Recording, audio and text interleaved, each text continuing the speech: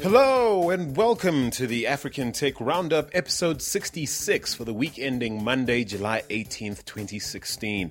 This is where we round up the week's most important tech, digital, and innovation news from across the African continent. My name is Andile Masugu. Glad you could tune in. A little later on in today's show, I catch up with South African startup founder Jaco van Zyl, whose app Pulse aspires to giving existing players in the online voucher space, that's firms like Voucher Cloud, Groupon, and Trumpet, a run for their money. But that's all later. Coming up in this week's news, Codecademy has secured some serious investment to the tune of $30 million thanks to Naspers and others. And Ethiopia blocks social media access in a bid to stop people cheating on university entrance exams. That's all later. But do remember, if you've missed any of our past episodes, you can catch up anytime you like. Just click through to africantechroundup.com. Also, we love to hear from you, so do give us a shout on Twitter at African Roundup and on Facebook at facebook.com/African Tech Roundup. But before we get on with the show, this episode of the African Tech Roundup is brought to you by FreshBooks. Now, FreshBooks is the easy-to-use invoicing software designed to help you get organized, save time invoicing, and get paid faster. FreshBooks is offering listeners of the African Tech Roundup a 30-day free trial to put their service to the test. So go ahead and try it out for free at gofreshbooks.com/African Tech. Right now, I just want to take a moment to share some listener feedback we received this past week. It comes in the wake of our coverage of the news of Facebook's plans to roll out a new open source wireless platform called Open Cellular. In covering the story, I made mention of the Kenyan startup Brick, that's BRCK. They produce a similar system, which now faces the prospect of going head-to-head with Open Cellular, which is, of course, backed by the digital behemoth that is Facebook. Now, I'm going to read the open letter that David Kobia wrote me and the folks at iAfrican.com. They also covered the story quite extensively last week. So once I read it, I'll then respond to it. So here goes. Hi, Andile. First, let me say that I'm a huge fan of your podcast. Thank you, David. The pragmatism you and Defo exercise while reviewing tech happenings on the continent, and even with your guests, makes for quite a rewarding listen. No one gets a pass.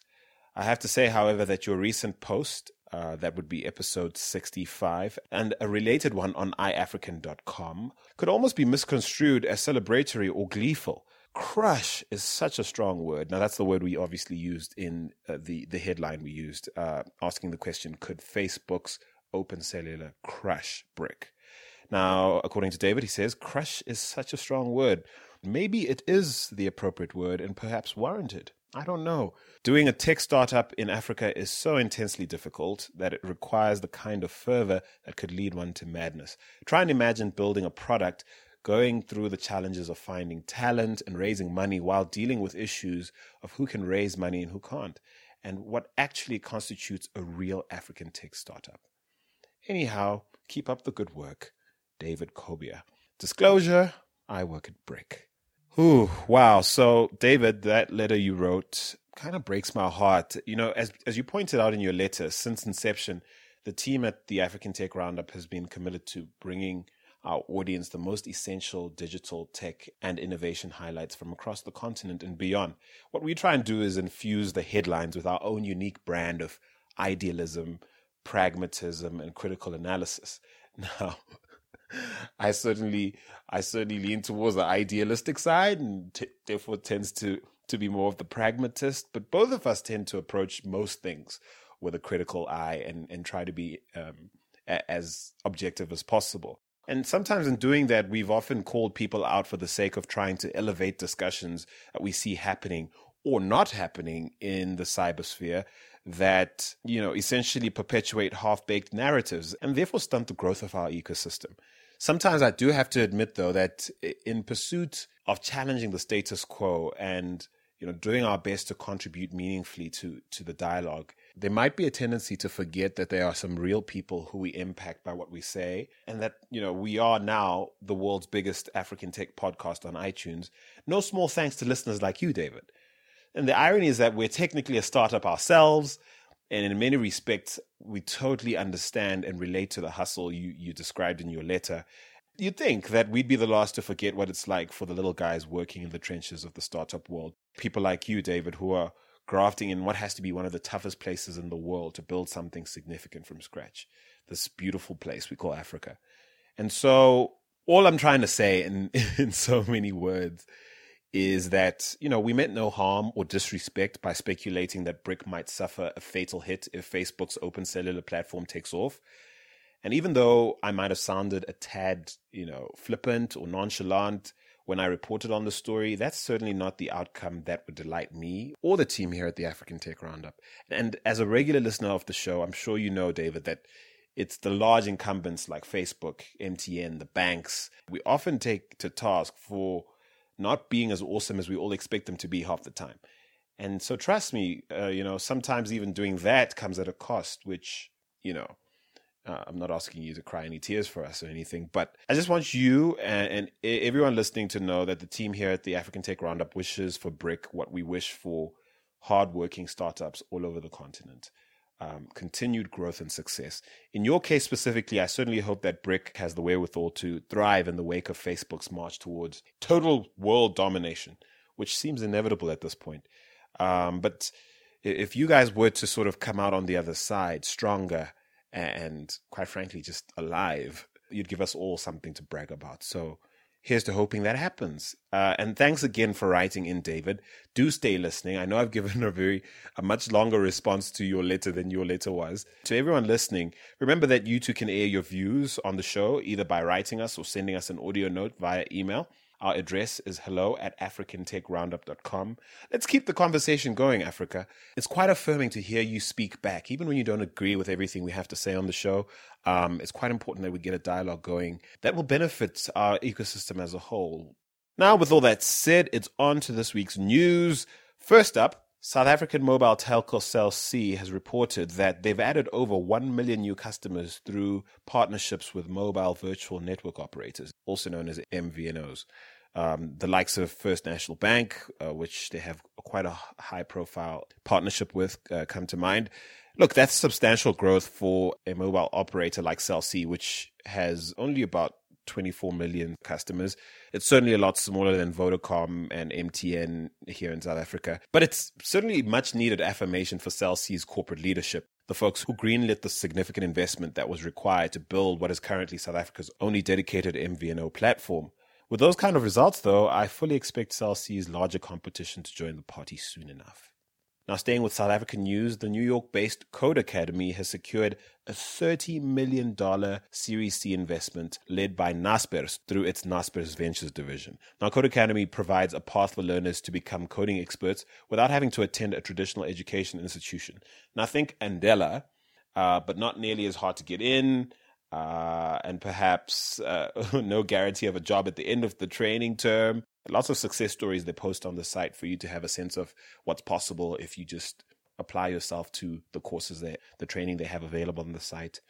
And it's all for free, which is great. What Code Academy does is teach basic concepts behind programming languages such as HTML, JavaScript, Python, Ruby, PHP, and APIs by getting learners to write the code as they learn it while getting constant feedback from peers. Now, they plan to grow the platform with the funds they've received, grow its team, accommodate further international growth, extend capabilities of the platform by building a mobile presence, developing a new and more holistic course content, all in an effort to serve users better.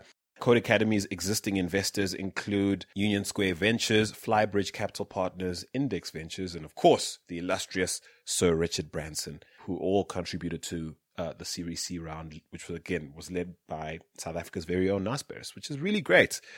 I'm certainly lifting a glass to this news. Now to Kenya next, where the Nairobi-based logistics startup Sendi is getting in on the ride-hailing business. They've announced that they'll be launching something called Sendi Ride. They've promised it will be a boda boda and taxi hailing service. Now, boda boda, of course, is a motorcycle taxi.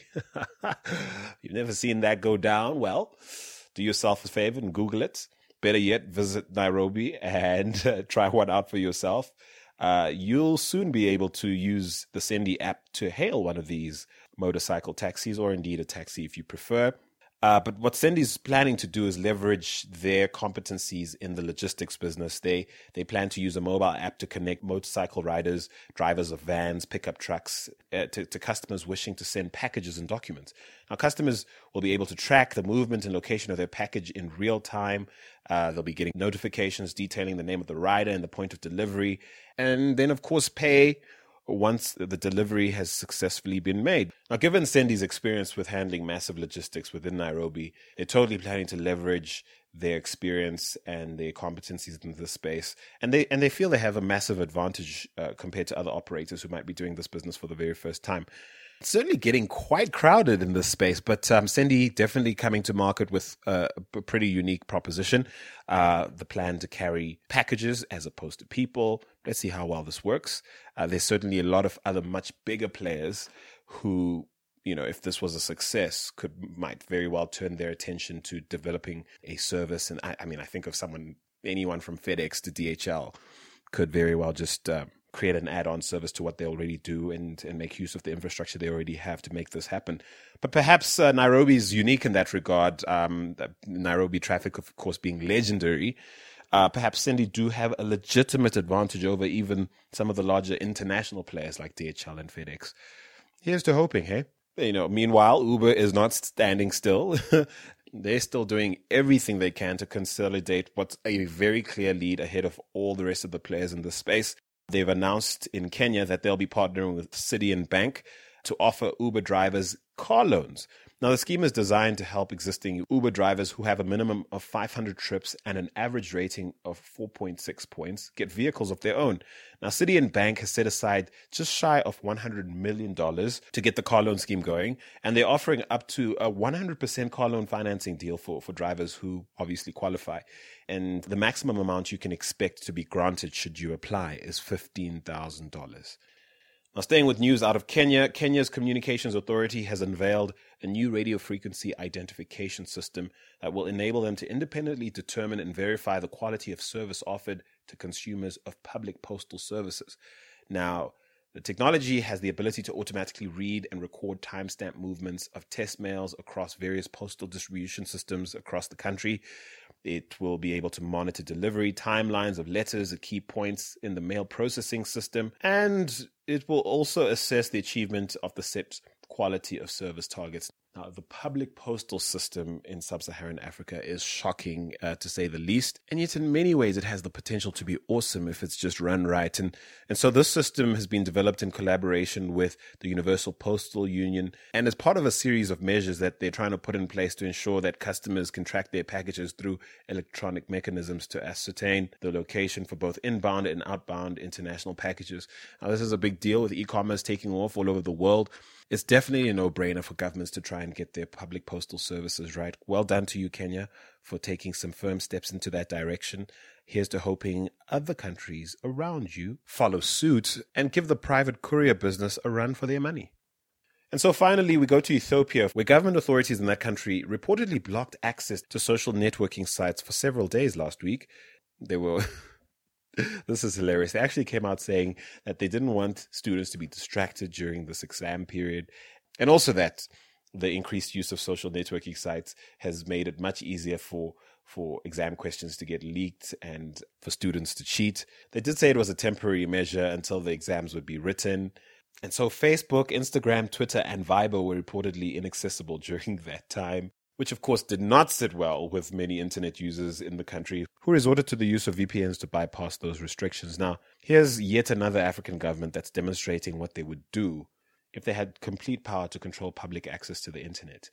I don't know. What do you think? Does the end justify the means in this case? Was your right as a global citizen to access the internet supersede any right a government has to try and do a good thing even? Tell me what you think. Give us a shout on Twitter @AfricanRoundup. Now that's the week's headlines, folks. As promised, though, I'm going to share a snippet from a conversation I had with South African startup founder Jaco van Zyl. He's the founder of an app called Pulsit, which aspires to giving existing players in the online voucher space a run for their money. Now, in a previous episode, Lyndon Munetsi joined me as a guest host on the show. He was at the time the MD of the Vodafone-owned Voucher Cloud service. He now inhabits an executive role at Accenture. And then, of course, more recently, I had a chat with Charles Murray, who is the MD at Trumpet, a startup owned by the Fastcom Group, which is, of course, backed by South African billionaire Patrice Motsepe. Now, it's been interesting to observe, since first having Lyndon on the show some months ago, how bullish certain VCs and major tech groups have become on the multi-billion-dollar potential of the online voucher business. Now, when I chatted with Jaco van Zyl, I asked him to explain what the draw is and why he thinks Pulsit has what it takes not only to steal market share from more established international players like Groupon, Voucher Cloud, and Shazam, but also, the wherewithal to fend off newer players like Trumpet, who are just as hungry for success. Now, take a listen to this. Jaco van Zyl, you are the co-founder and the managing director of a nippy little startup called Pulsit. Tell me a little bit about it. Pulsit is a brand new innovative platform that we launched, and it's got to do with location-based marketing as well as audio recognition and so forth. So the idea was to bring a platform to the ground that actually communicate with consumers at the right time as well as the right place. It also gives our clients the opportunity to communicate to those consumers. So we packaged this all into one nippy little application called Pulsit, and quite excited to bring it to the consumers. Now, there's a theme developing here at the African Tech Roundup where we featured the MD of Voucher Cloud late last year. More recently, we spoke to the MD of Trumpet, and now we're speaking to you. Is the market in the online voucher scene as lucrative as all that? There seems to be quite a lot of excitement around creating solutions in that space. What have you identified that has made you join what seems to be quite a crowded space? Well, you only have to look back at the evolution of smartphones itself. Firstly, to address the question directly around vouchering and so forth, it's a massive trend overseas. And South Africa at this stage is fairly quickly catching up, especially with the likes of Voucher Cloud and so forth. But if you take a step back and you look at the evolution of smartphones, people, why are smartphones so popular? Why do every single person want a smartphone? And there's 4 predominant reasons for that. The first one is social inclusion. Second one is digital inclusion. Third one is financial inclusion. And the fourth one is information inclusion. So that sprung the popularity of smartphones because people wanted to be part of something. They wanted to be part of this evolution, and they wanted to be connected. They wanted to be interconnected, and they wanted to be able to share. Now, all of a sudden, that platform has moved from those 4 inclusions and those four types of inclusion, and it's moved to relevant content. And what is a better way of delivering relevant content is to offer vouchers and offer people the opportunity to partake in a certain campaign or to partake in trading and so forth. So your smartphone actually becomes this medium that connects you to the rest of the world. And I know that's being said over and over and over again, but that's the crux of a smartphone, is that you have the opportunity to be part of something, and now it takes a step further. And that step further is able to benefit from that smartphone itself. And I happened upon this idea, I happened upon Pulsit through the Lions. You have an affiliation with the Lions Rugby Club. It's almost indirectly in affiliation with the Springboks, given the Lions are pretty much 60% of the squad. But no, you obviously have this affiliation with the Lions Rugby Club, and I happened upon some of the campaigns you're running with them in their stadiums, speaking to to this idea that you're speaking about as far as people wanting to be part of something, including something, and then of course the brands wanting to communicate via channels that sports fans and followers and early adopters are part of. Tell me how you've gone about building a model around this trend. There's a 2-pronged approach. The first approach is that you want to deliver relevant content to the consumer. Take it a step further. the consumer doesn't want to just search for the content. The content needs to be delivered to a consumer, and you get consumer profiling and so forth and so forth.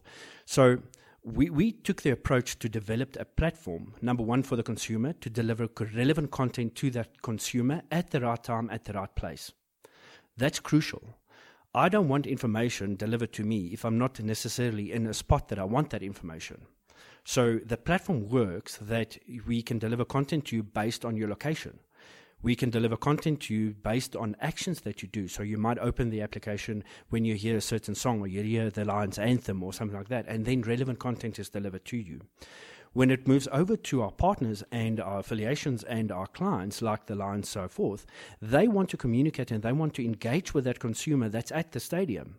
So this platform gives them the opportunity to communicate relevant content to the consumer that's at the stadium at that specific time, and then also entice certain behaviors. So, for instance, while the Lions anthem is playing, we can deliver a drinks voucher or a meal voucher to the consumer, which they can redeem at the stadium itself. So we looked at the platform as how do we address both those ideas, and how do we develop the platform to be able to cope with that.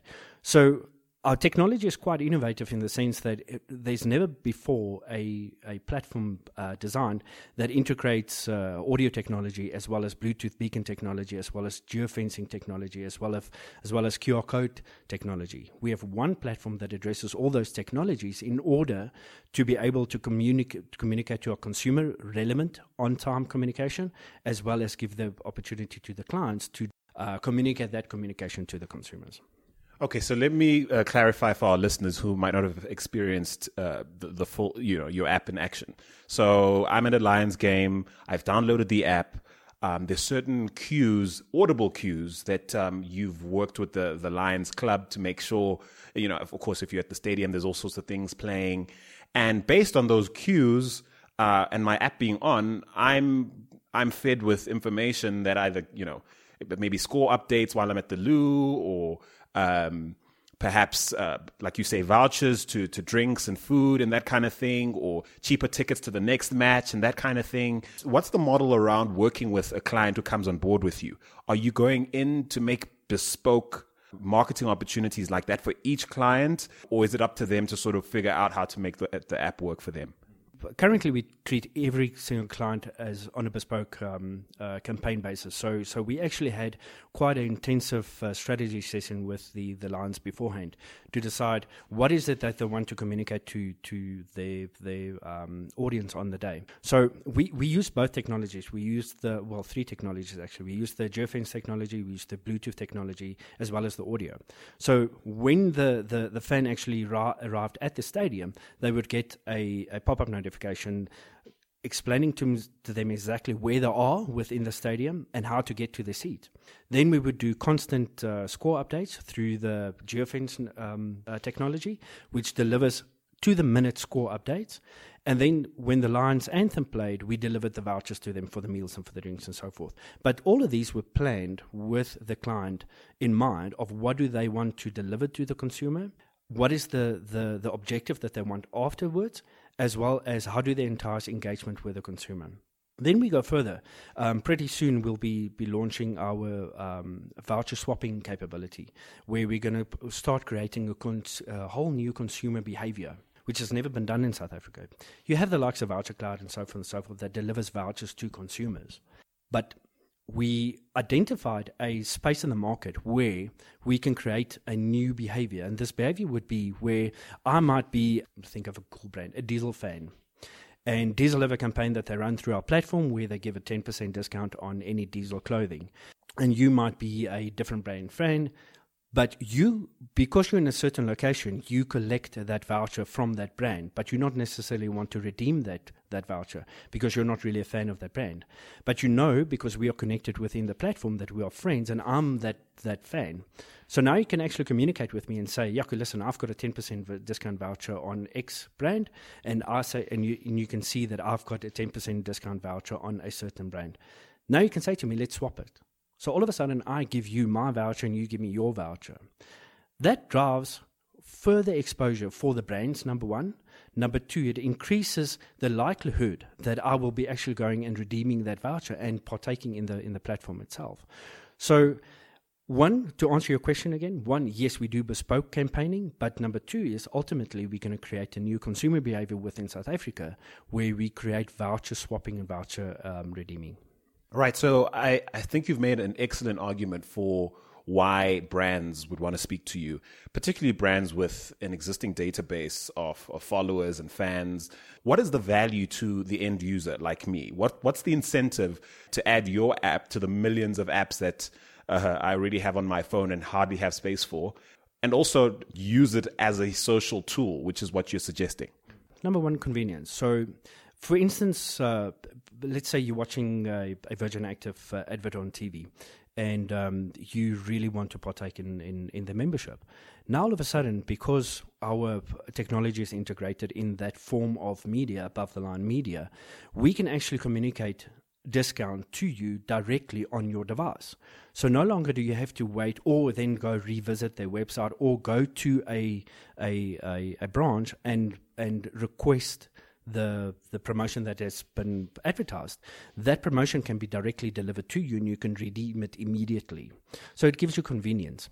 Secondly, is definitely that social.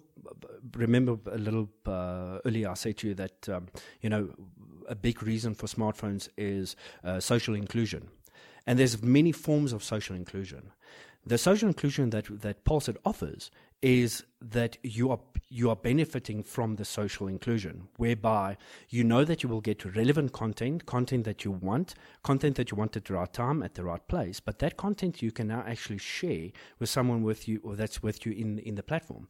So number one, I receive the content, but I can actually share that content with someone else. So no longer do I only receive the content for myself, but I can now start receiving content for my friends and family. So I know that my fiance, for instance, she likes Chanel, and I can actually collect a Chanel discount voucher because I know I can actually share that with my fiance, and that again puts me in the good books of my fiance. So you actually expand your social community, and your social community starts benefiting you in different ways. Yeah, look, the more you speak, I mean, I think of a platform like Shazam, who I think, while I don't think they've figured out how to monetize as well as they'd like, certainly the value proposition to the end user downloading their app is pretty clear. Look, there's a lot of things happening behind the scenes in terms of monetizing the data, monetizing your presence on the platform, making it valuable to clients behind the scenes. But for you as the user, you download the app so that whenever there's a song you're not sure of, you can sort of wave your phone in the air and know what that song is, and there's a social vibe to that, and it's great, and it feels like they're doing you a favor. So in your mind, is the voucher sharing aspect of your app what you're trying to do to make your app come across as a value add to the user? Definitely. In essence, for us to have the consumer retention and have the loyalty to the application or to the platform itself, the vouchering and the vouchering swapping and the being able to trade and to be able to social within our application itself becomes vitally important. And we recently launched a campaign in order to entice people onto the platform, and we're going to take them through a journey in order to understand how our vouchering system is going to work and what benefit they can actually get from being on the platform. So when you say campaign, you've actually preempted the next question I was going to have. What's your business development cycle around onboarding users to the app directly and clients on the back end, brands obviously looking to communicate with users? So we've got a very, very good business plan and roadmap going forward for the rest of the year. Recently, we launched a campaign called Pulse Price Drop, where we entice people to do certain actions in order to get rewarded through prizes and so forth. And then through that journey, we actually educate the consumer in order to understand where the platform is going and how big the platform is going to get. Whilst we are doing that, we are approaching our sponsors and our clients in order to become part of the Pulse Price Drop campaign, in order to tie in our consumers and our valuable brands to the rewarding of actions. So our consumer has to perform certain actions, they get rewarded for those actions. Our clients become part of that because they get associated with that reward program. And that will lead us into launching the vouchering and the swapping in the social community. So we've got a very good business roadmap for the rest of the year. How do people listening now, as far as users are concerned, where can they go to start to get a taste for the platform you're building and see if this is something they'll tell their friends about and adopt? Sure. So the application is available on both the Android store, the Play Store, as well as the iOS store. That's Pulseit, right? PULSEIT. So they can either go straight to the stores or they can visit our website, which is www.pulseitnow.com, and that will take them straight through to the applications as well.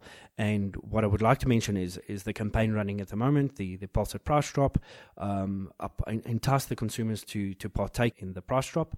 And that will give them a taste of how the application works. And we'll do consumer education on the voucher swapping and the social community launching very soon. Many thanks to Jaco van Zyl of Pulseit for sharing his insights with me. To listen to the full conversation I had with Jaco, just head on over to our SoundCloud account and you'll find it in the Quick Chats playlist. That's at soundcloud.com/African Tech Roundup. Right, now once again, this episode of the African Tech Roundup is brought to you by FreshBooks. FreshBooks is offering listeners of the African Tech Roundup a 30-day free trial to put their service to the test. Now go ahead and find out what all the fuss is about and try it out for free at gofreshbooks.com/African Tech. And that's the week's show, folks. You can catch it again next week, Monday, on africantechroundup.com. That's at 9 a.m. Central African Time. Until then, I'm Andile Masuku signing off. Take it easy, Africa.